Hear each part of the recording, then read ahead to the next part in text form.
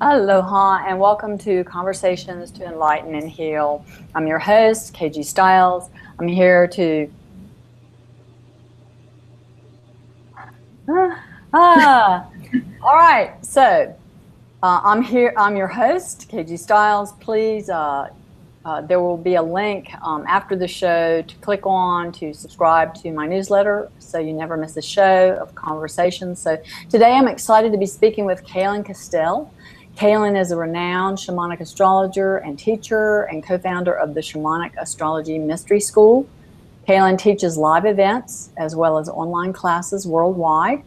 On today's show, Kaylin will talk about the new Venus cycle and how it will affect you. You'll learn about the entire 19-month Venus cycle with Leo overtones. After the show, Kaylin will stay on to answer your questions.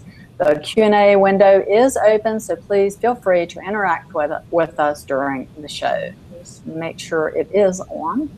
Let's see, Q&A. Yes.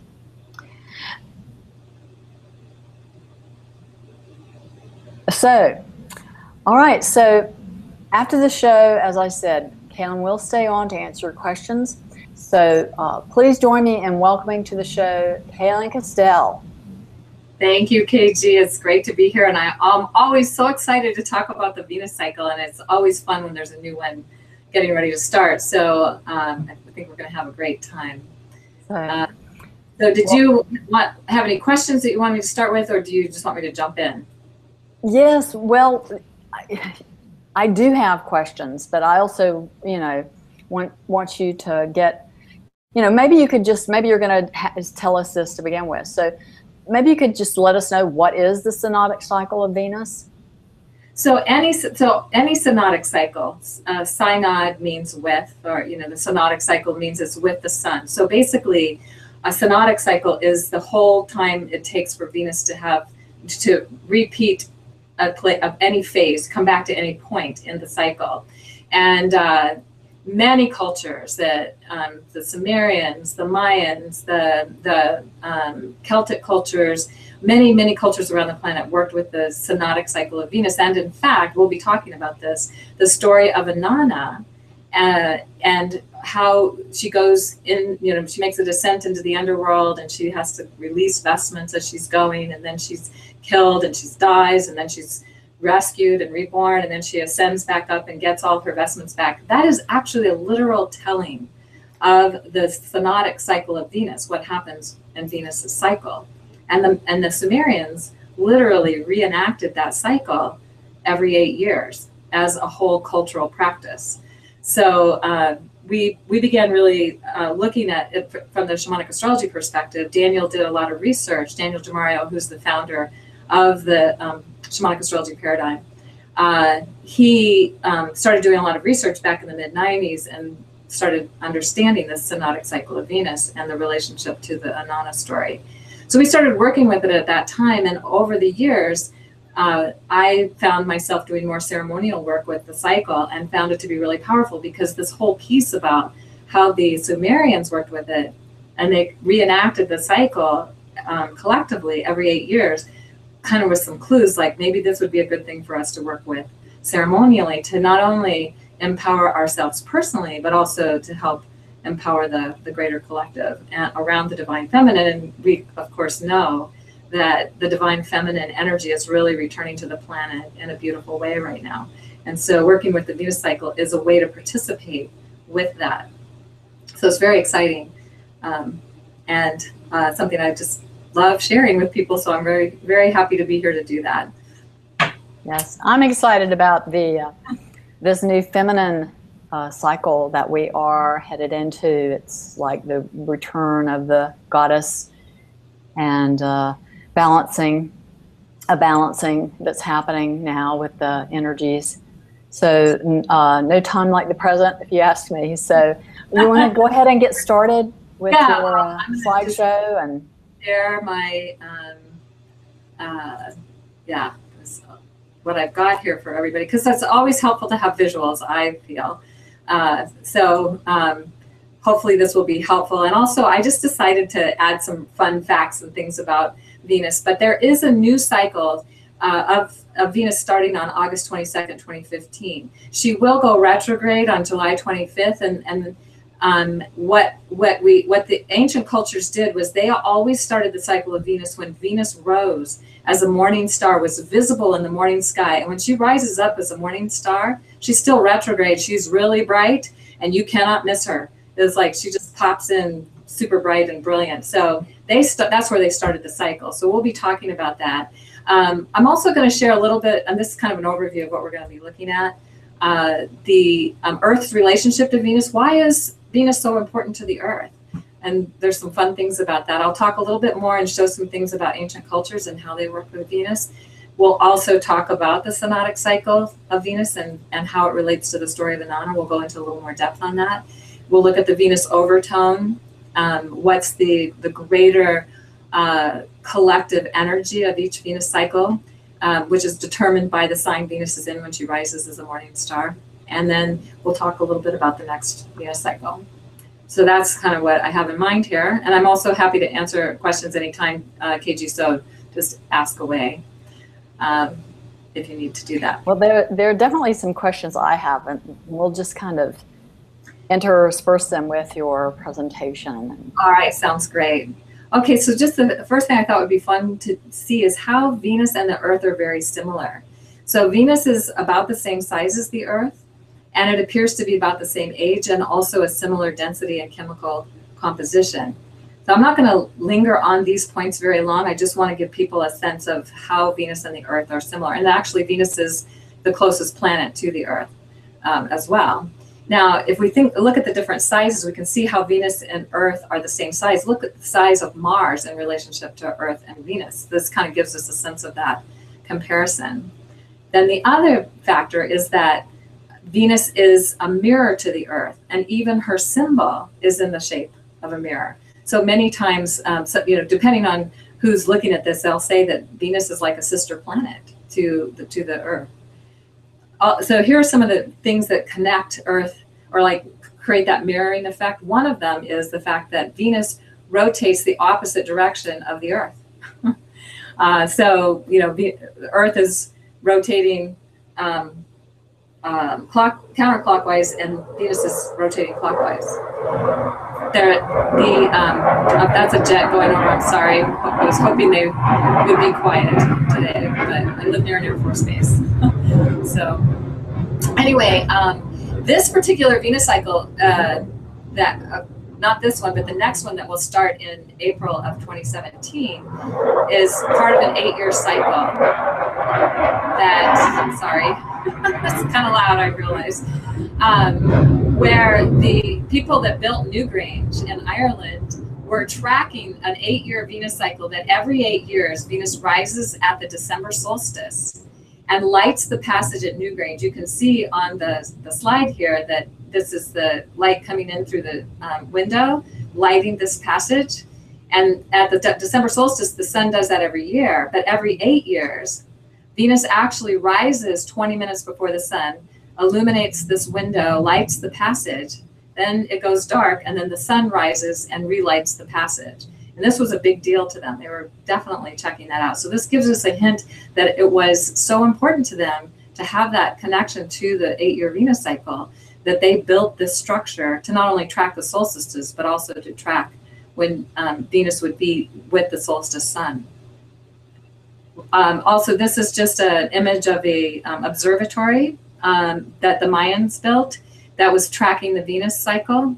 And they had these viewing shafts where they could see Venus, and they were looking for the northernmost and the southernmost positions. They were also looking at equinox sunsets. But what's really interesting is this staircase right here, where this arrow is pointing, matches Venus setting at its most northern position.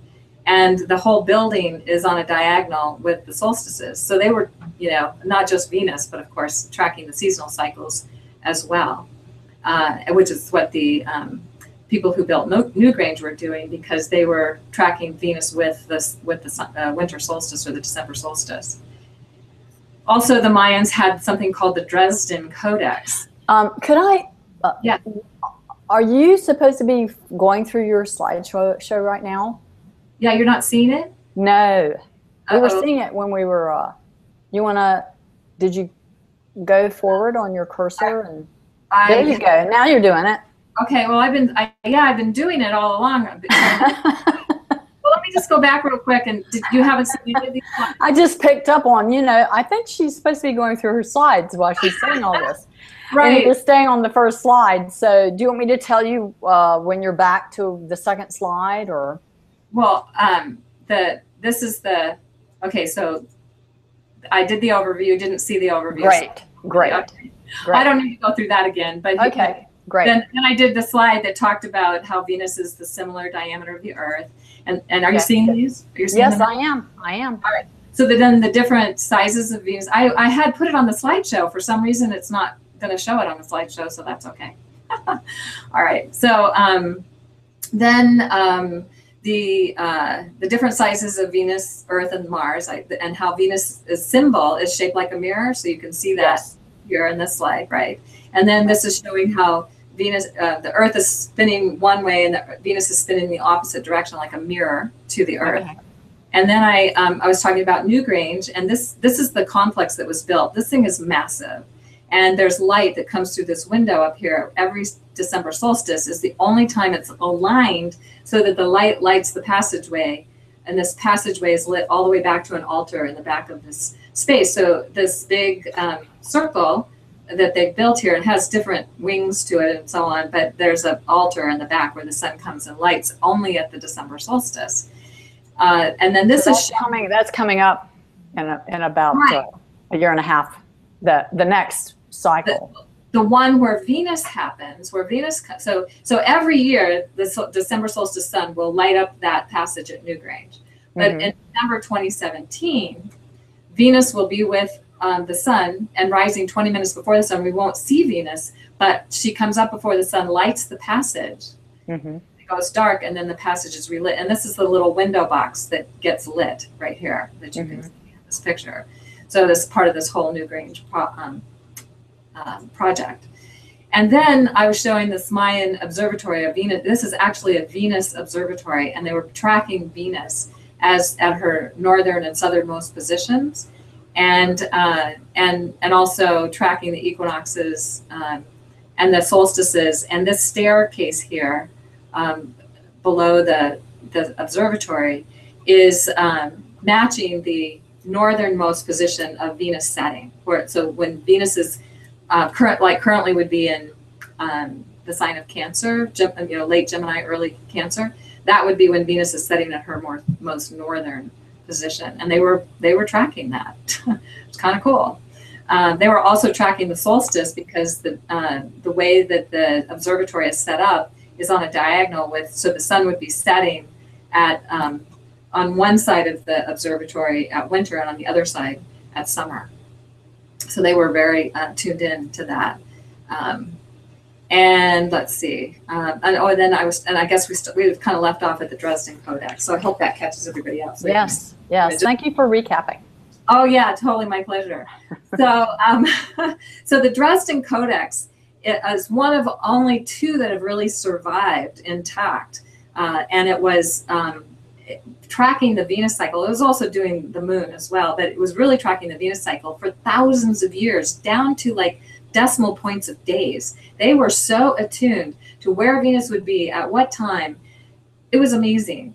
And this is some of the research that helped inform us around, that this information helps to let us know that the Venus cycle was vital, very vital to their culture and to knowing when to do certain rituals. And there's a 260-day ritual cycle. Venus is in the morning sky for about 260 days, and in the evening sky for about 260 days. And that connects. What age are we? When did this? Well, any cycle. No, any time. That's happening. Even now, I mean, that hasn't. Yeah, I mean, it's it depends on when you start tracking, but it's about 260 days. So it could be 263. It might be. No, I'm talking about the Dresden Code. When was this first implemented? It goes for thousands of years. It goes. And when did it fall out of? Did it fall out of use? Is it still used? Well, it was rediscovered. I don't know the exact date on that. It was rediscovered, and they found that it took them a while to be able to decode it and figure out what they were saying, but they found that they were tracking Venus cycles for thousands of years, well into our future as well. I was just wanting to get a feel for when was this happening? When was this? I hear it was for thousands of years, but when did it fall out? When did it lose its importance? When did it fall out of being used? No, I think probably when the Spanish came is my guess. Okay. And it might have been starting to fall out of importance then, but it was something that was very important to them for a long time. And I think that they may have had ways of tuning into this without the codex as well, because there's Mayan daykeepers and people that still are attuned to this information. It's just we in the West didn't understand it till we could decode the codex. So anyway, some other facts to know about Venus and the Earth, and here you can see them again. They're very close in the same size. But it takes 243 days for Venus to make one full rotation. It only takes 24 hours for the Earth to do that. And then in 243 years, Venus will rotate 365 times. And of course, Earth rotates 365 times in 1 year. And then the really fascinating fact, and these are just numbers that connect up Venus and the Earth, that there are 243 years between Venus transits over the Sun in the same area of the sky. And you may recall that in 2004 and 2012, we had Venus transits over the Sun. And the one in 2012 was visible in the US. A lot of it was visible in the US. But there's, there can be 122 years in between, or 105 years from one set of Venus transits over the Sun to another. And they alternate where they are in the sky. So this is showing how in 1631, it was in December, the Venus transit was 7 Sagittarius, and then in 1639, 8 years later, it was a 4 Sagittarius. In 1761, it was at 6 Gemini, and so they alternate from December to June, Sagittarius to Gemini. They're alternating, and then in 2004, we had it at 8 Gemini, and then in 2012, it was at 6 Gemini. But if you look at 1769 and to 2012, that's 243 years. And they're only 3 degrees difference between them. And from 1761 to 2004 is only 2 degrees difference. And that's kind of rounded up. So anyway, it will be 2117 before there is another Venus transit. It'll be in the opposite part of the sky of what we experienced. So there was some major activation that took place in 2004 and 2012 when Venus, and here's this little picture here of the Sun with the little dot of Venus going across the face of the Sun. It was amazing. We had a big event in Hawaii where people got to experience, and we watched for many hours the whole transit of Venus across the Sun. It was really spectacular and a very special time to tune into. And we're still, we don't know exactly what got energized or activated in that point, but it's still being revealed, as we go through time. And that was really only 3 years ago that happened. So it'll be interesting to see how it continues. And the Mayans felt that the Venus passages over the Sun were extremely important to pay attention to. And oftentimes it represented a time when regimes would change, new people would come into power, or a new power structure would happen. So that's something that got initiated and activated in 2012. So it'll be interesting to see what actually happens with that. So any questions so far, KG? No, it's fascinating. All right. Yes, I love this. Can you tell? Anyway, so the Venus cycle is 584 days, point something, something, something. Like the Mayans had it calculated down to like tenths of a day, but we just use the round number of 584 days. That is about 1.5 years or 1.6 years. It's really 18.5 to 19 months that it takes. And when we look at how the Earth goes around the Sun in 365 days, but Venus, from a starting point, any one starting point with the Sun, from the Earth's perspective, we see a 584-day cycle. So just something to be conscious of, something to be aware of. And then, as Venus is making its path around the Sun, every 1.5 years or so, 19 months or so, Venus rises as a morning star. And she does that 5 times in 8 years. So 5 times Venus rises as a morning star. It's called the heliacal rise of Venus. And it's forming a perfect pentagram in the sky because she's rising in different places each time. And it's just tracing out this pentagram. And of course, we know that the pentagram has long been a symbol associated with the goddess, so the divine feminine. And that's really where that imagery originally comes from, is the Venus cycle. And, we sort of forgot. So now we're just helping to remember that. So this is actually where the Venus heliacal rises are happening right now. So in June of 2012, we had a heliacal rise of Venus, June 12th at 12 Gemini. And then on June 10th of 2020, there'll be another one. So usually it's shifting like a couple of days each time. Then on January 17th of 2014, Venus rose as a morning star at 18 Capricorn. And then on January 15th of 2022, she'll rise as a morning star at 15 Capricorn. You can see it's a couple of days difference there. But what's really, so we're in the tail end of degrees Capricorn. What? 15 degrees Capricorn. Yes. Yeah, so it's just shifting slightly each time. So that pentagram is actually moving backwards through the backdrop of the stars. It's shifting backwards just slightly each time. And it takes about 1,260 years for the pentagram to make one entire circle. So that was something that they also figured out from the Dresden Codex. Anyway, so we're in the tail end of this Capricorn cycle right now. And then the new cycle will begin on August 22nd, 2015, when Venus rises as a morning star at 19 Leo. So 5 synodic cycles, or 5 heliacal rises of Venus every about year and a half or so, equals 8 years. So that means that on your birthday, when you're turning a multiple of 8, 16, 24, 32, 40, 48, 56, 64, 72, 80, 88, 96. If you're turning a multiple of that, if you look at a chart, anybody's chart, Venus will be very close to where she was when you were born, within a couple of days, because it does shift a little bit, but it's really, really close. So that's meaning that she's returning to the same place she was in the sky with the sun at your birthday. Very important cycles that we are connected to. Now, something else to just realize is that it's not just the time of your birthday when Venus is coming back at that 8-year point.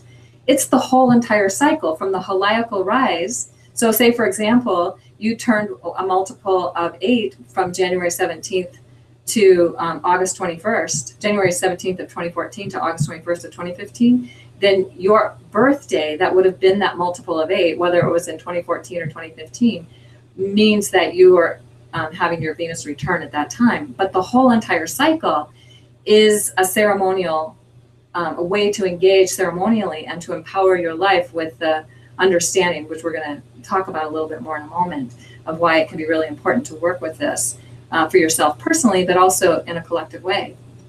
Something that we've been doing more of over this last, actually starting with this last cycle. So that's pretty exciting. Oh, and I realized that I didn't finish this slide. Just not realized that. There are 2 morning star occultations in this next cycle. One will be December 8th and another will be December 7th. And what that means, and these images here are showing you that the moon is in a direct line with Venus. So it's just gonna cross right over Venus. So Venus is occulted, or like an eclipse. It's like, it's gonna be visible, then the moon will cross over it, then it will become visible again. And these are accelerating points like an eclipse. Eclipses kind of accelerate the energy of whatever is being held in intention at that time. So October 8th and December 7th, this will happen. It's also going to happen on July 19th of this year, but it's in the evening sky. And probably not so visible because I think the sun, I think the occultation is happening before the sunset, so it's not going to be so easy to see. But some places on the planet will be able to see it. But again, we still feel the effects of the fact that there's this occultation. And the thing that's exciting about the December 7th one is it is visible in North and Central America. So that is close to when we have the last square between, well, it's within 1 degree. I mean, they'll be further apart. This is probably the Uranus-Pluto square is right about Right. Well, we had the last exact one in March, but they're starting to separate out a little bit more, and they're Yes. yeah. So they're kind of at play here too. Interesting enough, yeah. So, so what was the fourth occultation? I saw 3 there. What was the fourth one? Did I say 4? I meant 3. It says there are 4 Moon Venus occultations. That's why. Yes. I only saw 3 dates, so there's only 3. There's 3. Okay. And that's why I said I didn't finish this slide, because I meant to put in Evening Star July 19th, 2014, and to correct this, because I had this was for a different year when I originally made the slide. So I missed correcting it. Sorry about that. That's okay. Anyway. All right. So when Venus rises as a morning star and begins a new cycle of 584 days, because it'll be 584 days before she rises as a morning star again, the sign she is in, I've mentioned this before, is the sign of the overtone, meaning that is the archetype of the feminine being integrated into the collective psyche of humanity for that full 584 days. So there's just one primary archetype. Of course, Venus goes through all these different signs and phases, and she has a very complex cycle that we can tune into. But just to know what's the overarching theme of the divine feminine at this particular time. And we've had a tremendous time. I've been working with a woman named Tammy Brunk to do a ceremony. We've been doing a Venus teleclass series to help people in their personal Venus return, but also to create a collective, kind of like the Sumerians did, a collective ceremony for the Venus cycle. And we'll be doing it starting with the next cycle as well. But we started this last year and have every Venus point where there's significant things happening. We've been doing these teleclasses and ceremony and helping people get tuned into that. So it's been really phenomenal. And we've been working with Capricorn from the shamanic astrology perspective. This is the queen bee, the wise one, and also the circle of grandmothers. So we feel like the circle of grandmothers really spoke to us to create this class because they wanted people to really connect into this new understanding, or this more expanded understanding of Capricorn as being the grandmothers. And what's interesting, and here we are at the 1st of July, when the United States Constitution was written, they actually based it on the Constitution of the Iroquois Confederacy. And the Iroquois told them that when they were writing this Constitution, that the one thing that they must not leave out, and all of the many great things of our Constitution do come from theirs, but one of the things they must not leave out was the circle of grandmothers, that no decisions are made without their approval. And of course, guess what they left out? So it's really great that this awareness of the grandmothers and their wisdom and how they can help guide us is coming back. And we've really worked with that a lot through this last Venus cycle. And we'll continue. We feel like the overtone Venus and Capricorn is the sort of master cycle at this time, because it's when Venus is rising closest to the December solstice, and the December solstice is on the galactic cross. That can only happen every 26,000 years. So this is like the end and beginning of the 26,000 year cycle. And so this Venus cycle with the Capricorn overtone is really significant for us collectively at this particular time. And we're in the last weeks of the synthesis of this particular cycle. Last month, Venus retrieved her crown, the vestment that has to do with her crown. I'll tell you about that a little bit more in a moment.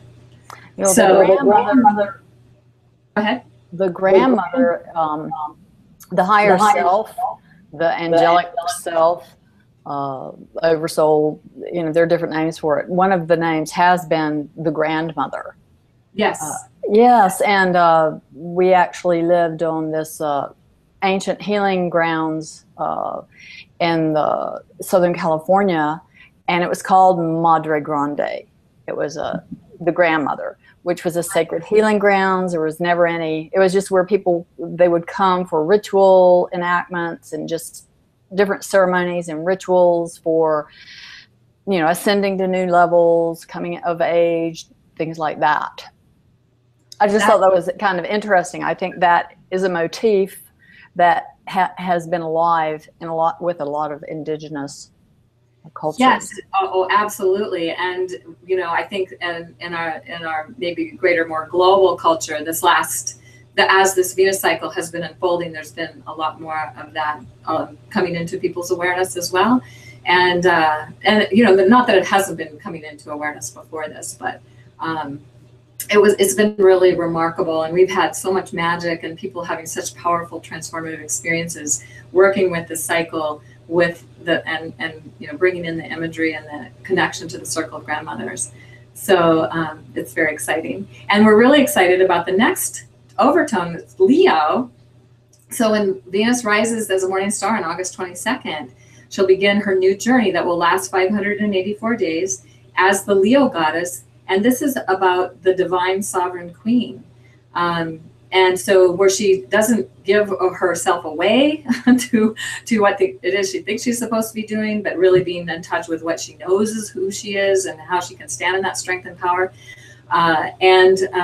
Interestingly, this is also connected very much to Sekhmet, who is the lion-headed goddess, and who is also a very powerful imagery of that, and being the sovereign queen. So we're actually going to lead a group to the Sekhmet temple in Nevada as right after Venus rises as a morning star, to connect in with her and just to see what information we can gather about this cycle and how to work with it very consciously. So that's kind of exciting. We don't have all the details of that together yet, but we will be. People want to connect with us, and I'll give information about how to do that. They can find out more about that as we go. So I'm just going to kind of give an overview of the cycle for those people who are interested at how this works, and then we'll be looking at a little bit at the next cycle, bringing in the story of Inanna to this whole thing, and then also how you can know if you're in a Venus return or not. So what happens is Venus begins her cycle. She goes retrograde. Actually, she goes retrograde on July 25th. She'll conjunct the sun in early August, and then she'll rise up and hit. This is the horizon line. Like if we think of her rising as a morning star, this side of the image is the morning sky, and then this side is the evening sky. So she rises up as a morning star. And I didn't put in all the 7 or 8 conjunctions that Venus makes with the moon, but she will spend about 260 days in the morning sky. She'll drop below the horizon, conjunct the sun again, and there she is for about 60 days to 90 days. And then she rises up in the evening sky, makes 7 or 8 conjunctions with the moon, goes retrograde, drops below the horizon, conjuncts the sun, and reappears in the morning sky. So that's basically how it works. So she's got her phase of morning star, her phase of underworld, meaning she's not visible, we don't see her, and then she's got her time as evening star, which is where she's at right now in the cycle. So this is kind of just me saying that again. Let me just move on to this slide. So how do we connect this to the Inanna story? Inanna passing through the 7 gates. And this is also, it's not just Inanna, it's Ishtar as well. The Babylonians and Sumerians basically had the same story, just a different name for the goddess. And what happens is that Inanna is in the great above, and in the translation of the Sumerian text, they say she puts her ear to the great below, and she hears the call to go to the underworld. And there's different reasons based on who's translating the story or telling the story of why she goes. But one of the versions of the story is that she's going to attend the funeral of her sister, Ereshkigal, who's queen of the underworld's husband, who has died. And he is Gulagana, the great bull of heaven, which is also telling the story of the end of the matriarchy and the end of the age of Taurus, the age of the bull, interestingly. And so she gets all dressed up in all her ceremonial regalia, puts on her crown, gets her rod and staff, has her robe and her breastplate and her necklace and her, rings and her waist belt, and she's got all these vestments, and they represent symbols for each of the chakra gates. And when she arrives at the first gate, she's told that she can't pass through the gate unless she gives up her crown. Like she has to give up a vestment at each gate, and there's 7 or 8 gates leading into the underworld. And so she has to give up something at each gate. And it's symbolizing her releasing any distortions or, things that are unhealthy or not connected to that particular chakra gate. And so the first thing she gives up is her crown, and that is her connection to the divine. Her knowing her divinity and that connection to the divine.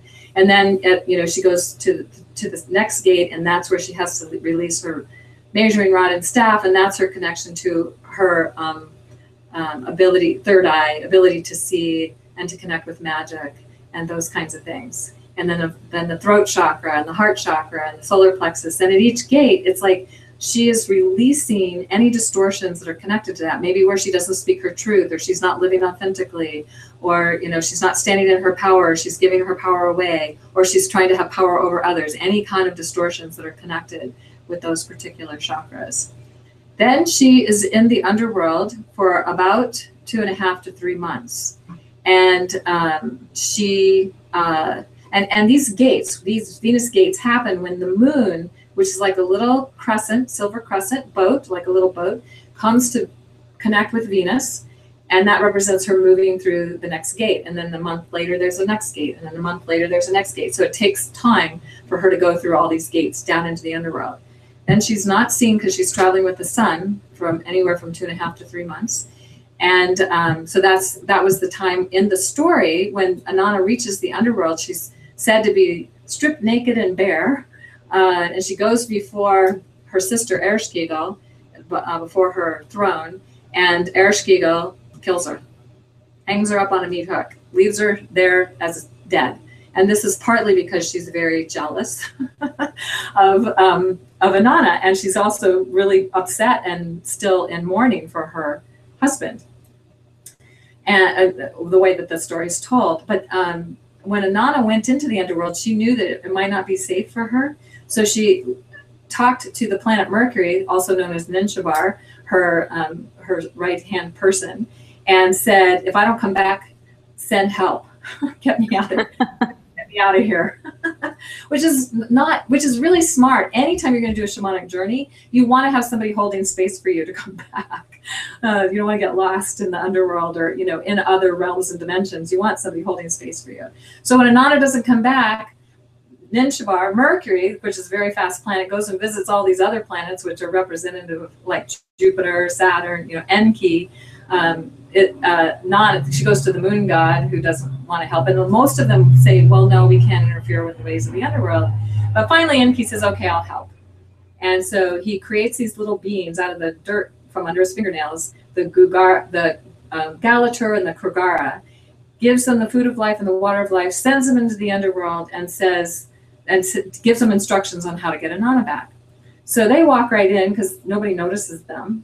And basically, they find Ereshkigal, or Reshkigal, there's 2 ways of pronouncing it, in the throes of labor.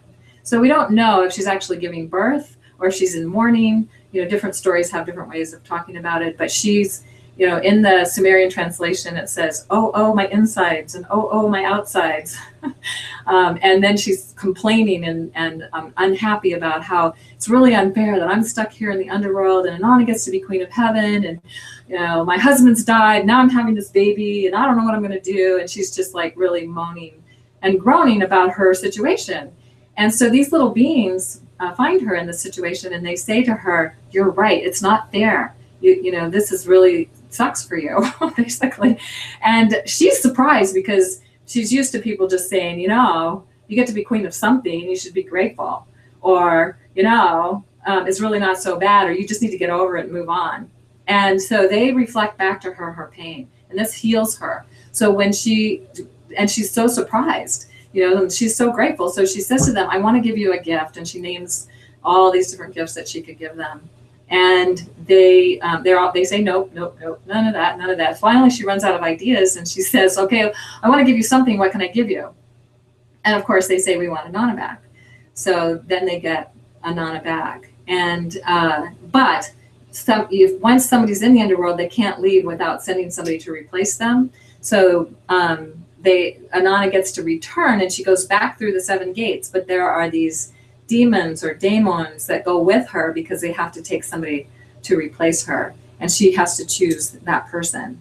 But at each gate, as she goes back through each gate, she gets the vestment back that she had to give up, which is like reclaiming a healthy relationship with that chakra energy. It's pretty cool. And then she'll go, once she goes through all the gates, she'll go retrograde, she'll meet with the sun again and rise as morning star, and the cycle starts all over. So this is what the Sumerians were doing. They were, they were tracking this particular cycle. Very amazing story that was really relevant to them at that time. So what we've been doing is looking at how to work with this ceremonially, work with each of the chakras at each of those points, either as releasing or reclaiming. Also, there's a whole period in the underworld where we, work with mourning the things that we've lost, and being in an underworld process. And the people that were in our Venus Tale class series had profound experiences in every phase of this journey. It's been just so fun, wonderful to watch. And that, we have a Facebook page where they've been posting, and everybody's so supportive. It's like the most amazing Venus cycle, and I've worked with lots of them over the years. This has been the most amazing with this whole community engaged with the ceremony. Ceremonially engaging each phase of this Venus cycle has been profound. So what I want to share with you now is this, is if you can probably hopefully read this clearly on your screen. If you were born between these dates, like September 12th, 1943 to April 22nd, 1945, or September 10th, 1951 to April 20th, 1953, and it goes on. If you were born between those dates, you are in a Venus return, or you are going to start a Venus return on August 22nd, 2015, and it will last until March 31st of 2017. So that means you're in the Venus return that happens every 8 years near your birthday. So it may not, you may be born late in the cycle. You're either a morning star person, you're maybe an underworld person, or you're an evening star person. You may have Venus retrograde in the morning sky or the evening sky or in the underworld. So there's 3 places where Venus can be in its retrograde. And all those things have meaning and significance and are worth noting and understanding about where you are in the story. If you're a morning star, you might be born at one of the chakra gates. Maybe it's the 3rd chakra gate or the 5th chakra gate.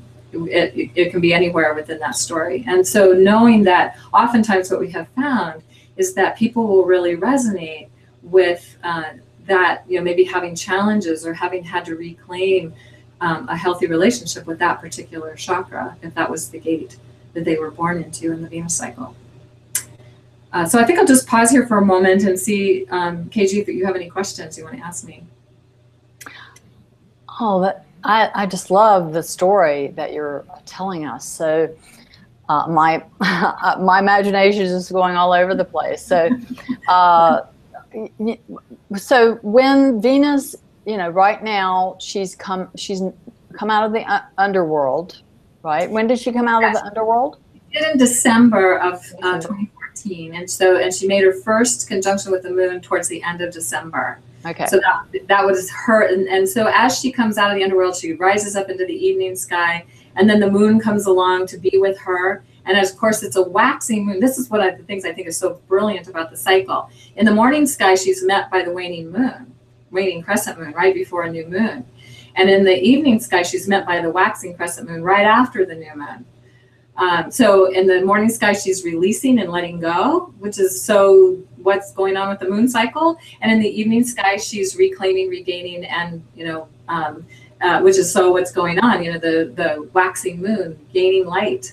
So the waning moon is releasing light and the waxing moon is gaining light. So it's like this perfect way that the cycle acts and manifests for us. So great. Okay, so when does she go back into the underworld? Well, so she is, I don't have the exact, I should have probably had this exact dates and stuff here in front of me, but she goes retrograde on the 25th, and it's early August. Let me just see if I can find here, where she is or mid-August, somewhere in there, where she's going to be conjunct the sun. And she's only gone when she's retrograde, because she's between the Earth and the sun. It's only like 7 or 8 days. And sometimes it's actually as short as 3 days that she's not visible as she's shifting from evening sky to morning sky. And that's going to happen around the 15th of August when she's conjunct the sun at 15 Leo. And then she will rise up a few days later, 2 or 3 days later. Well, from the 15th to the 22nd is about a week. So she'll be coming up into the evening sky. We use a 10-degree orb to try to determine that, because different Venus cycles have a different amount of time they're actually in the underworld when she's retrograde. Some are shorter, some are longer. So we use a 10-degree orb. When Venus is 10 degrees away from the sun, she's going to be visible in the morning sky. So it's kind of a ceremonial using those degrees, to get that sense of when she's rising up to start the new cycle. And then when does she go for the longest period in the underworld is? Well, she won't do that until next year. So there'll be, after she rises up and goes direct, which is in early September, that she goes direct around the 5th or 6th of September. Mm-hmm. Then the first moon conjunction after she has gone direct, and that'll be happening just a few days later, around the 9th of September, will be the first gate. And that's where she will release her crown, where, when she gets to the gatekeeper says to her, to pass through this gate, you have to give me your crown. And she's like, what? And he says, don't question the ways of the underworld. Just do it. So that's the way the story is told. But we could imagine that we might tell it a little different. And then she's so she goes through this process of releasing these gates for pretty much the entire cycle. For 7 or 8 months. So, starting in September. So September, October, November, December, January, February, and then there will be an 8th gate in March. So then after that, she'll disappear into the underworld next year and be gone for 2 or 3 months, and then she'll reappear.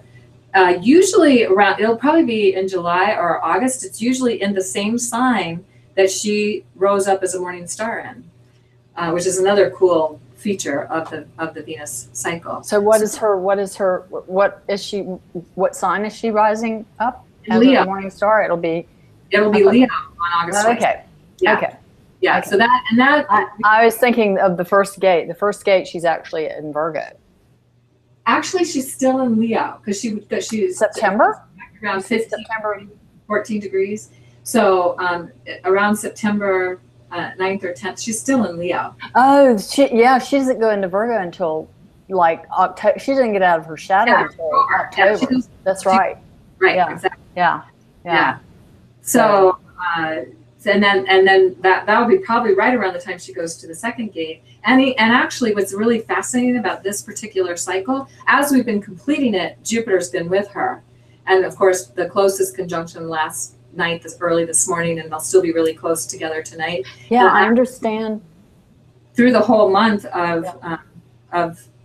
July into August 4th, they're making another exact conjunction, and then in early October, or mid to October, I don't remember the exact date, October 25th, later October, is when they're making their third exact conjunction. Because of the retrograde, Venus will actually be passing or with Jupiter 3 times. And that's not usual. This doesn't always happen.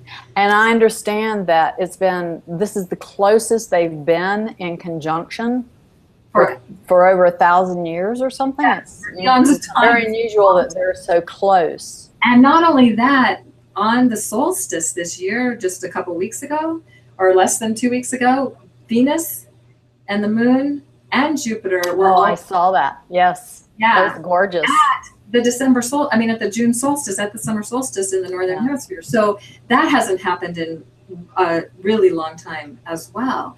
And then on not only that, they're going to be really close together. When they make their second conjunction on August 4th, they're going to be with Regulus, the star Regulus. Yes. So, I think that's interesting. I wanted to ask about that. I wanted you to comment on Venus. retrograding exactly conjunct the fixed star Regulus. What significance do you, from your shamanic perspective, have about that? Thank you for asking that. And one of the things that is helpful for people to know is that ancient people would take time to go out and be under the sky and tune in and visually connect with them when they could, or do shamanic journeying or meditation or something that would get them connected into these energies, because they would be doing ceremony with their own intentions, because of course we inform the mysteries as much as they inform us. So what we're holding in intention in connection with these kinds of things that are happening in the sky helps to magnify our intention, and it also helps to bring into manifestation the intention of the planets as they come together. So it's a relationship that we've forgotten how to do, but the ancient people knew it, and that's why they built these structures to track these cycles, to be tuned into that, or had these ceremonies like the Sumerians did collectively with the Venus cycle or whatever was going on. So this one is ending with this huge Jupiter-Venus thing with Regulus, and then the new one begins with that also going on. Venus is going to be with Regulus as she goes retrograde, exactly, with Regulus as she goes retrograde.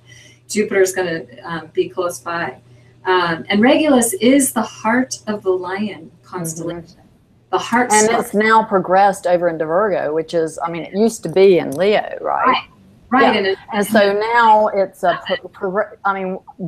in itself seems to me symbolically this shift of leadership to more of a servant role. We could say that you see, because Virgo is very much about healing and being of service and help and honoring the sacred. So we could say that the original codes, light codes of the king queen archetype, which is Leo, and being next door to Virgo, was to be in service, to hold the light energy for people, and Regulus, the heart of the Lion, and it's a Bohemian star. So the Bohemian stars are the magical stars of the ancient alchemists, who, when planets were near Regulus or any one of the other 14 Bohemian stars or magical stars, that's when they would do their biggest ceremonies, make their elixirs, their talismans, their potions, that kind of thing. So not only do we have Venus passing Regulus 3 times in a retrograde, but Jupiter's also there, and they're there together. So when planets were within 6 degrees of a Bohemian star, that was when they would be doing these ceremonies. And then in the middle of July 18th, the moon's going to be there with Jupiter, with Venus, with Regulus. That's so cool.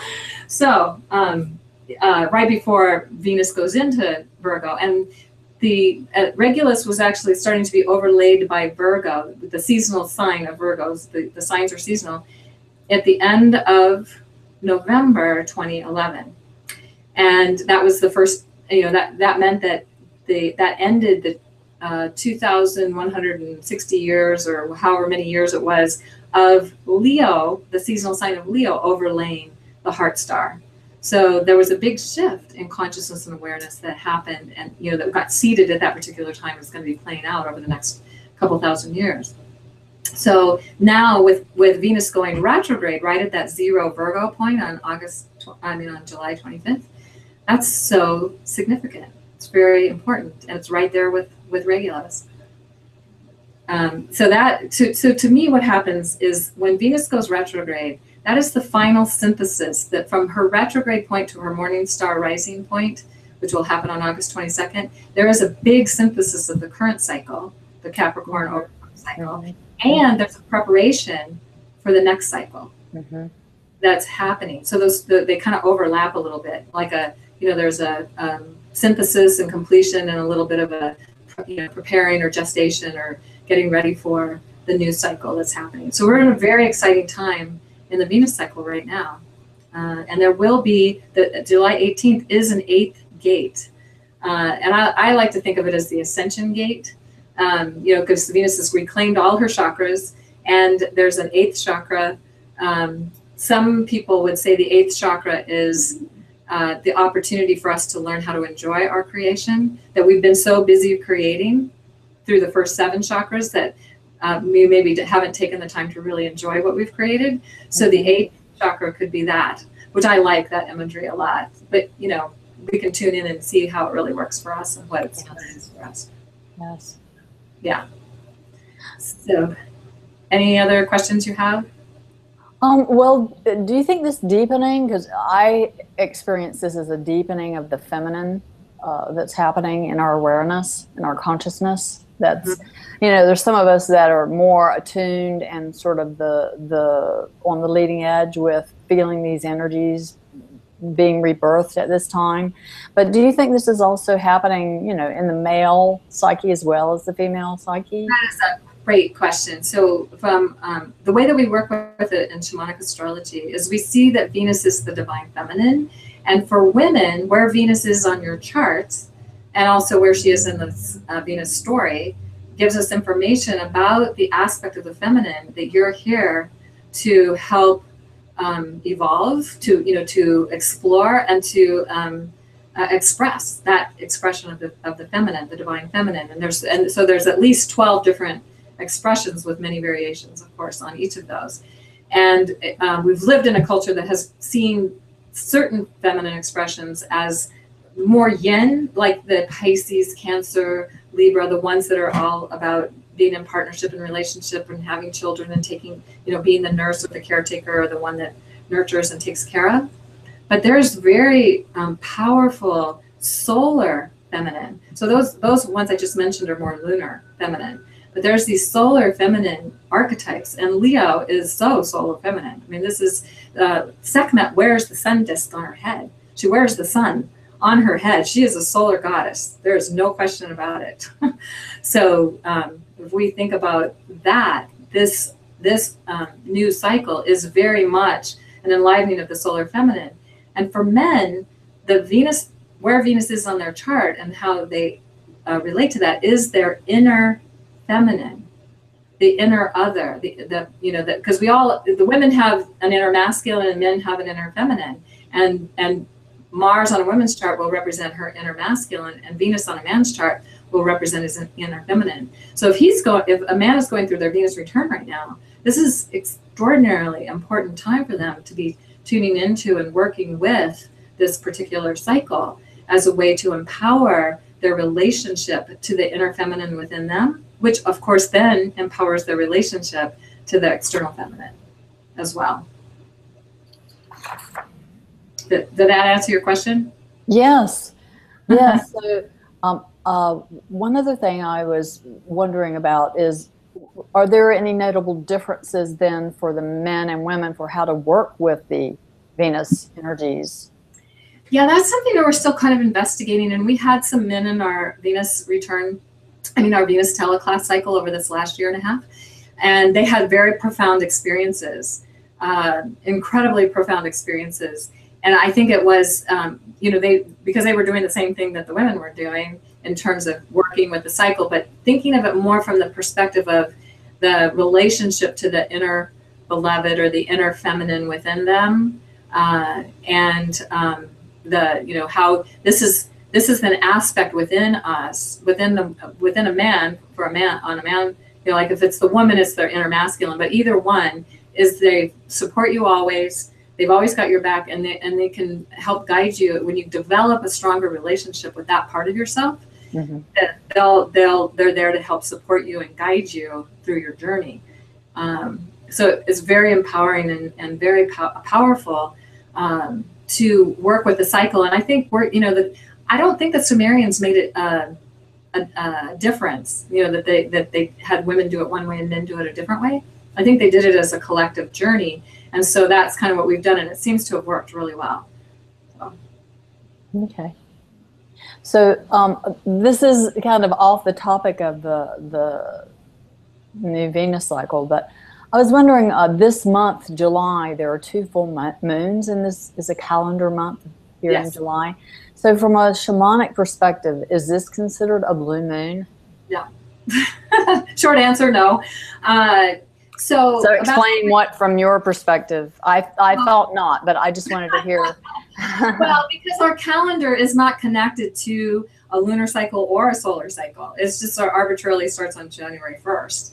I mean, it's not really connected to a solstice or an equinox or to a full moon or a new moon. Like some calendars, like the Jewish calendar and the Muslim calendar, start with when there's tiny crescent moon is visible at a certain time of year or certain, in a certain phase or a certain place within how they determine their calendar. And we don't do that. And that means that things are shifting all the time. We have a solar calendar that is accurate for, within minutes for 3,000 years. It doesn't shift or drift, which was something that the Catholic Church actually wanted Copernicus to figure out. And so he figured it out, how to do that. And then Pope Gregory is the one that instituted it. But he had to tell them that it was unfortunate that what he discovered was that the Earth is not the center of the universe, that the Earth goes around the sun. So they made him promise not to tell. And so he didn't tell while he was alive, because, they had the Inquisition in those days. So he didn't tell until he died, and then he had a book published that told that because the church didn't want to look like they had it wrong. Anyway, so it's kind of interesting how that works. So having 2 full moons in a month is simply due to the fact that we have this calendar that's it's been set up in a certain way, and 2 full moons in a same sign. You can have 2 full moons in the same sign. So like if you have a full moon at 0 degrees Capricorn, like we have a full moon happening right now, and then we had another full moon at 29 degrees Capricorn. That's pretty interesting to pay attention to, because it doesn't usually work that way. Mm-hmm. And then also the original meaning of the blue moon, as written by Astronomy Magazine back in the 1940s, was when there were 4 full moons in a season, meaning from an equinox to a solstice or a solstice to an equinox. So then that would happen when there was a full moon right at the equinox or solstice point. So if that happened, then you'd have 4 of them before the next season. Usually there's 3. So that was the original meaning of a blue moon. And then, of course, somebody just translated that to 2 full moons in a month. Yes. Yeah. Yes. But, it's still interesting to note the 2 full moons and to honor anytime we honor the full moon and are with the full moon, it's worth being with in a ceremonial way and to, see what the information and the intentions are that we want to be energizing at that particular time. Okay. So, yeah. I noticed a question here in the chat screen. Looks like Karen Salvador is asking. She says, "I won't be in my Venus return for this next one, but I have so much Leo in my chart: Moon, Venus, Mars, Pluto, Jupiter, Vesta. That's quite a bit. That I wonder if it would help me to go through this class." So do you want to talk a little bit more about, who this might be appropriate for this class that you? It's a perfect segue into the next thing I wanted to talk about. So this upcoming teleclass, which will start in September, right before the first Venus-Moon conjunction, and then we'll be doing this little Sekhmet journey as well. But that's sort of an optional thing that people can maybe join us to do. But this teleclass is for you if you're entering your 8-year Venus return, but also if you have a lot of Leo on your chart, absolutely very helpful. And if you're desiring to learn or to experience a deeper sense of self-love, your personal sovereignty as an expression of the divine feminine that is you, that's within you, whatever that might look like, this definitely would be worth that. And if you really are interested in having the support of a ceremonial community, and what we're seeing that we're doing with this class is as it's a ceremony. We're working with it ceremonially, also teaching about the cycle and holding space for each person's individual experience as well as what we're doing collectively. So we're connecting into that ancient ceremonial practice of working with it collectively. And we've updated it for current times and made it a teleclass so it was easy for people from all over the world to join in with us. And we had such a great response to the first one. And people started asking us, "Are you going to do the next one?" We're like, "Yes, we are," because each one has a different flavor and a different experience that will be connected to it. So how many times have you done this? Well, this last one was the very first time we did it. Okay. And we had such a great response that we decided that, we're onto something here. People really love this. It's been really helpful for them. Lots of transformation. We just finished an event at Faywood where we gave everybody a crown, Venus retrieving the crown at the 7th gate in the evenings with Jupiter and Regulus. So we did a big ceremony for the people that could make it in person.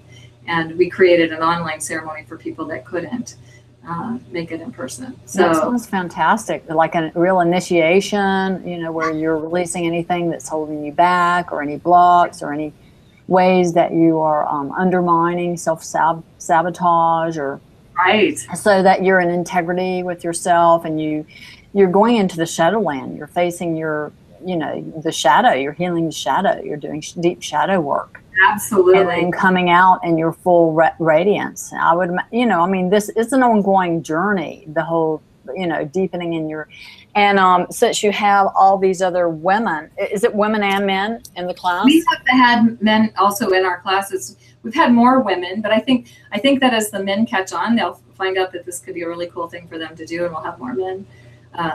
The men that were in the class, I think, had really profound experiences. So, hopefully we'll have more men. We'd love to have. I would think that it really help you, with empowerment and self-esteem issues, self-worth issues. And also, I started to say, having the community, because there's a lot of power in having a witness to your journey. Yes, being witnessed, and also shared intention, because of course, when we have shared intention, it exponentially increases that intention. So when you have people helping hold a similar intention with you, it's really amazing. So if people want to know more about this, we're still, this website's kind of under construction. It's called venusalchemy.com. Tammy and I decided to dedicate a website to this process, and we're just in the process of building it. But if you go to that website, you can click on the link that'll take you to the information about the class. So we're still building that, but there is information there. And basically it's one class a month during the Venus cycle for the as she's going through all the gates, and then one class for when she's in the underworld as well. So it's pretty cool. And so this one is going to be with Sekhmet? Yeah, Leo overtone. So working with the divine sovereign queen. So however, and Sekhmet she's definitely one of my personal goddesses that I've connected with hugely over the years, and so I feel like she's definitely going to be guiding us through this particular process. So, tell us a little bit. Do you mind telling us a little bit more about Sekhmet? She's pretty wild. I mean, when the Egyptologists started to figure out what her story was, they didn't want to tell people because it was so they didn't see the feminine in this way. But there's a story that's connected to her, and this is not her whole story, because Sekhmet was actually the divine consort of Ptah, and Ptah is the master builder, and together they had a son named Nefertum, and Nefertum is the precursor, or the Egyptian version, or the Greeks had their version of Nefertum, which was Asclepius, the healer. So out of the divine union between Sekhmet and Ptah came Nefertum, who was a healer like Asclepius. But her story, one of the stories that is told about her is that Ra, the sun god, she's the daughter of Ra, is looking down upon the people, and they're no longer keeping the sacred ways, and they've fallen into bad habits and not good ways of being with each other. So he sends her to sort of straighten things out. And so she goes down, but she's so fierce, and she just starts dispatching everybody, just gobbling them up, she's this lioness who comes to Earth and so fierce. And then Ra says, "Okay, I think that's good enough. You can come back now." But she won't come back. She's like on a mission. She's not going to give up. So he's like, "Oh gosh, now what do I do?" So he goes to the other gods and asks. They come up with a plan, and basically the plan is they take pomegranate juice and crush it up and put it in beer and put that on the battlefield. And when she stops to drink it, thinking it's blood, because she likes to drink blood apparently, then she gets so drunk she passes out. And when she wakes up, she's Hathor. She's transformed into the goddess Hathor. So it's just a very interesting story about Sekhmet. But again, that's not all that she is. And there are actually Sekhmet priestesses, and there are Sekhmet temples all over Egypt.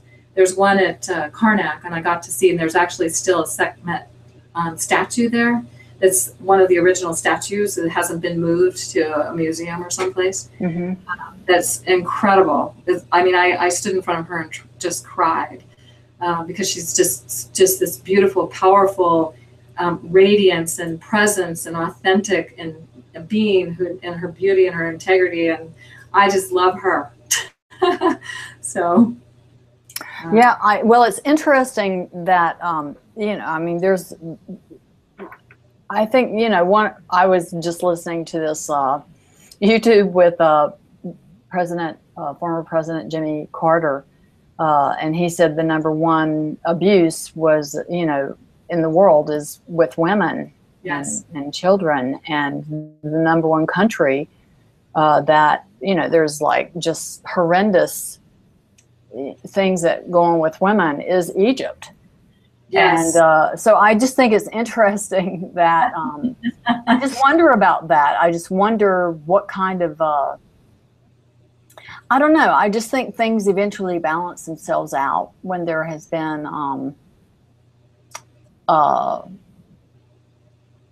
when the sacredness of the divine feminine has been dishonored. Yes. For so long, I think that there's not human balancing out, but divine justice, right. That is. Yes, I love what you're saying. I feel like with Jupiter, witness to Venus at this time, as she ends and begins a new cycle, and as she's coming into, as she's been coming into her sovereignty and reclaiming that wisdom aspect of the feminine as grandmother. Mm-hmm. That we've been in this last cycle that's going to complete as we move into the next cycle. And then as she stands in her divine sovereignty in a place of self-love, self-acceptance, self-approval, self-respect, all these things that are going to be so much a part of this next cycle that she's going to be working on re-empowering herself with. I just wonder what's going to happen. Because I've just intuited that there's going to be a total resurgence. I'm intuiting that something is going to be really happening that is going to create a shift. What that looks like, or how that comes about, or, the consciousness, the whole, I just think something is going to actually materialize as far as rebalancing. It's a really great point. And what will it take? And so, it could be easier, it could be harder. I think a lot of it depends on maybe where we're at, in a collective consciousness. And exactly. It's the collective. It's where, and I think we're in that deciding point right now, from my perspective. Yes. Which way it's going to go. I think by this fall, we'll know what we're going to choose as a collective.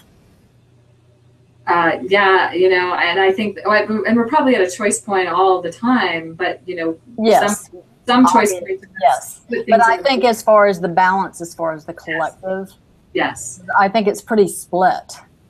So as much as we can do personally to be in greater touch with the divine feminine, whether we are getting in touch with that aspect that's within us, or what we're here to really connect with, or if we're men, really honoring the divine feminine within ourselves, then that helps the collective. Yes.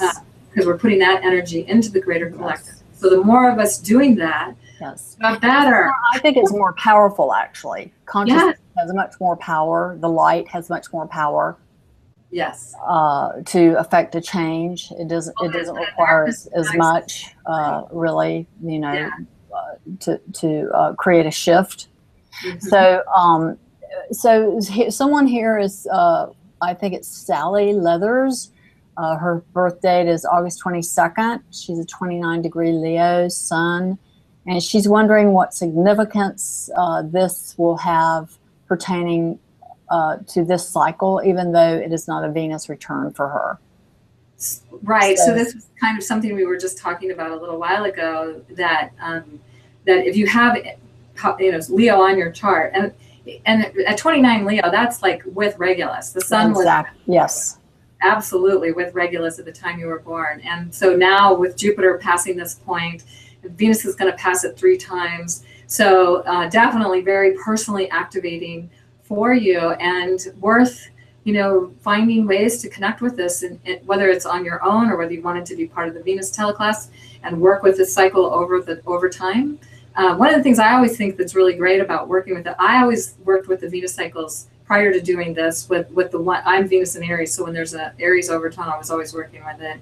And then when it was my own overtone, I would work with it. But now I'm seeing there's a lot of value to working with it if it has other, you have other connections to that particular archetypal energy. But also anybody can benefit from working with the mysteries of self-love and self-confidence and self-approval and self-acceptance, because that's something so missing off the planet right now. So whether you had that or not, you can benefit from working with this particular cycle. And just because of the way things are stacking up in the sky right now, just even going out and seeing Venus and Jupiter and Regulus together can be very profound experience. Yes, I love to soak up the energies of the night skies, and to focus on the certain, I've been really drinking in Jupiter and Venus, and when they all were conjunct with the moon, right after that last new moon, it was just a very, very powerful, very, it just really, I feel empowered. Right. It connects and activates that energy within my own psyche for me. So. Yes, that's exactly right. And that's something that ancient people knew, and that's why they worked with it. And that's something we can remember and we can work with and benefit from. So it's beautiful that you said that. Yeah. So here's another Claudette Thomas. She wants to know, if we look at the Venus cycle as a microcycle, is there a macro cycle that Venus goes through relating to the ecliptic, Regulus, and the return of the divine feminine? This comes to mind being that the Maya and others charted Venus and the larger cycles. Yes, and that I did sort of speak to this a little bit, but this is a great question. So the Sumerians were honoring the Venus cycle when Venus rose as a morning star near the spring equinox. And the reason that was because the spring equinox, the sun was rising on the galactic cross at the galactic edge 6,500 years ago. Now the spring equinox is at the south galactic pole 6,500 years later. And it's the December solstice, or the, when the solstice reaches 0 Capricorn, rising on the galactic cross at the galactic center. That is really the big news right now. Like, this is what tells us we're at a big turning of an age. It's not just moving from the age of Aquarius, age of Pisces to the age of Aquarius. It's a whole great year shift, bigger, 26,000 year shift, not like a 2,000 year shift. It's way bigger than that. And so the Venus cycle that rises, the Venus rising closest to the December solstice, which happened in January 2014, that's the cycle that we would work with, that the Sumerians would have worked with if that had been the situation then. So that was part of what inspired us to create a way of working with it collectively, to make a collective process that people could work with. And it worked so well that we decided we're just going to keep doing it because it's so powerful and really helpful for people to stay connected. And the other thing about this, what's happening right now too, like the whole point with Regulus, and we're shifting from one cycle to the other, and how Regulus is such a big part of that. Regulus just changed from being in Leo for over 2,000 years to being now in Virgo for the next more than 2,000 years.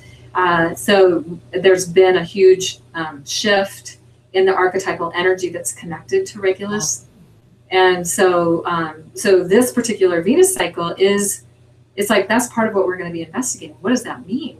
How do we relate to that now? What is it? What is the intention, and how can we align our intention with that intention?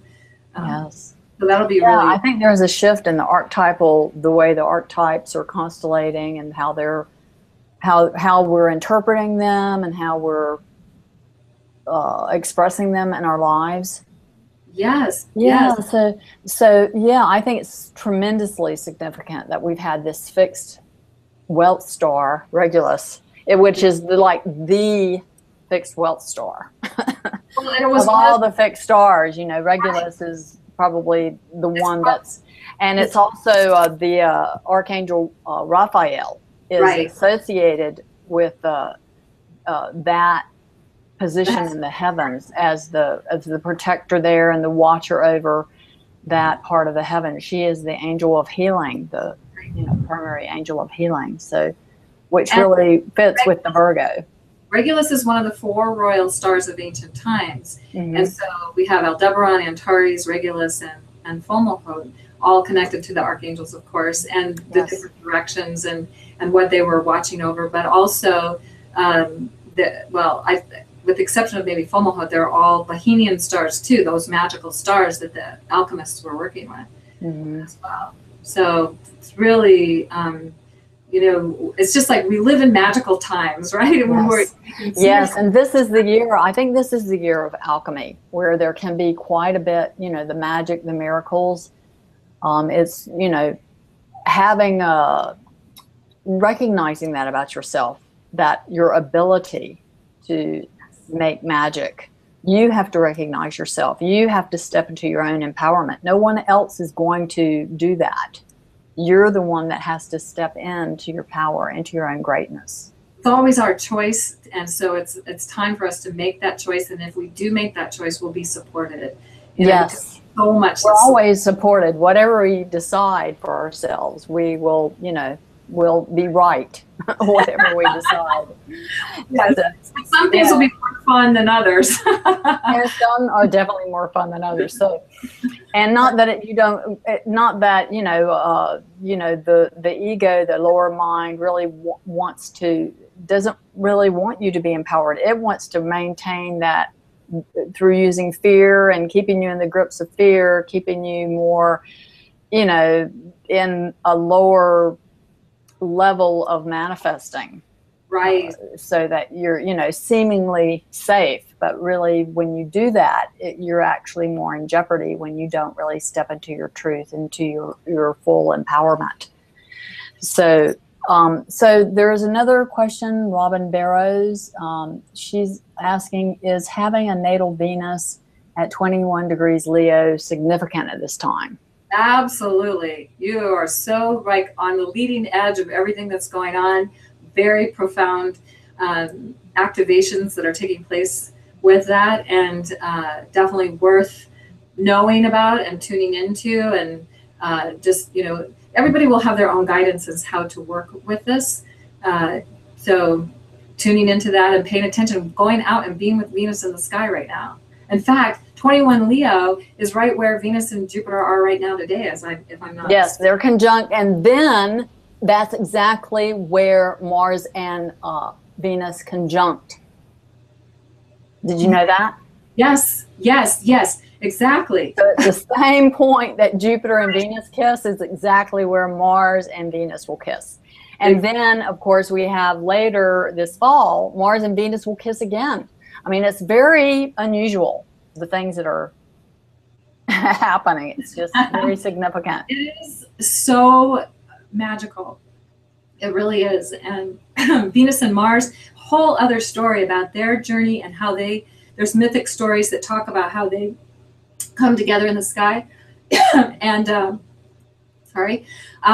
Dumuzi, who is Inanna's consort, is the one that gets sent to the underworld after she comes back. I didn't finish the whole story there. And that they come together and meet. And then Mars is just coming up from the underworld, actually right now in August. So they're going to have this long dance together in the morning sky. But in February of last year, Venus and Mars met, and then Mars went right into the underworld. Like they were for a short time, and then Mars went into the underworld. Which is this, part of this story of Inanna saying, "Okay, I'm returning, and now it's your turn. Now it's your turn to go through this initiation." So the masculine is currently, as we go through the month of July, still in that initiation process with the sun in the underworld. Yes. Yeah. So yes, I mean, it's just a whole big lineup and setup of one thing. It's like dominoes. Yes, it's beautiful. How everything is just set up and lined up at this time for activating these changes. I mean, we have a choice, but definitely the scene is set for us to things are being lined up so that, we're really being guided in a way that we will make the optimal choice, hopefully. So, right. So anyway, is there anything else? Let's see. Well, I just wanted to say really quickly that I did put in the books, Inanna, Queen of Heaven and Earth, Her Stories and Hymns from Sumer by Diane Wolfstein and Samuel Kramer. You can get, there's also Descent to the Goddess, A Way of Initiation for Women by Sylvia Pereira, that also describes the story, not so much from the astrological point of view, neither of these do from the but it gives you more of the in-depth experience of the story. And you can get the Descent story online. You can actually just probably Google it and find it, but I just wanted people to know that. And if people want to find me, they can go to my website, either KaylinCastell.com or celestialtimings.com, and I will make this PDF available if they sign up for free Celestial Timings. I have to get that done as soon as we get off here, but I will make it available. When they sign up, they'll get a link to or access to the PDF for that if they're interested. I see one more question. I don't know if you want to answer this. You want to take off the slideshow and we can. Yeah, I'm going to do that here. Okay. Okay, how's that? Can you see me now? I'm not seeing you yet. No, not yet. Okay, no, I'm not yet. There you are. Oh, yay. Welcome back. So Symbol System is asking, what do you think about the fact that this Venus retrograde cycle takes place on the Sphinx cusp? Well, yes. I mean, I think we've been kind of talking about that, but the lion in the sky, the constellation that is the lion in the sky, is reflected as the Sphinx on the ground, as above, so below. And that was one of the ways the Egyptians were connecting with that. And interestingly, the Sphinx is about the Hall of Records. And so my sense of that is it's not just like a literal Hall of Records. Maybe we, we'll find a literal Hall of Records that there's lots of information that says that maybe we already have, but I feel like that it connects to the Hall of Records that's in our DNA. Mm-hmm. So we have the records within us. They live inside of us. So all this activity happening with Regulus, the Sphinx point, is activating our own Hall of Records that we can tune into. That's one of the ways we can work with this ceremonially, is with that intention and activation within our own awareness and ceremonial intent. So, yeah. That's very powerful. Yes, I mean, it's just gives you goose flesh when you start really thinking about all the things that are being integrated at this time. So, all right, so that's it for today's show. Thank you for joining us for this episode of Conversations to Enlighten and Heal. My next webinar show is on Wednesday, July 29th with Mo Abdelbaki, who will talk about Venus retrograde from the perspective of Vedic astrology and tarot. Have a beautiful day, everyone. A warm mahalo. Much love to you. Wishing you happy days always. Thanks again, Kaylin. It's been a pleasure having you with us. My total pleasure, and thank you for inviting me. I love sharing this. So until next time, relax, enjoy your life, and stay connected.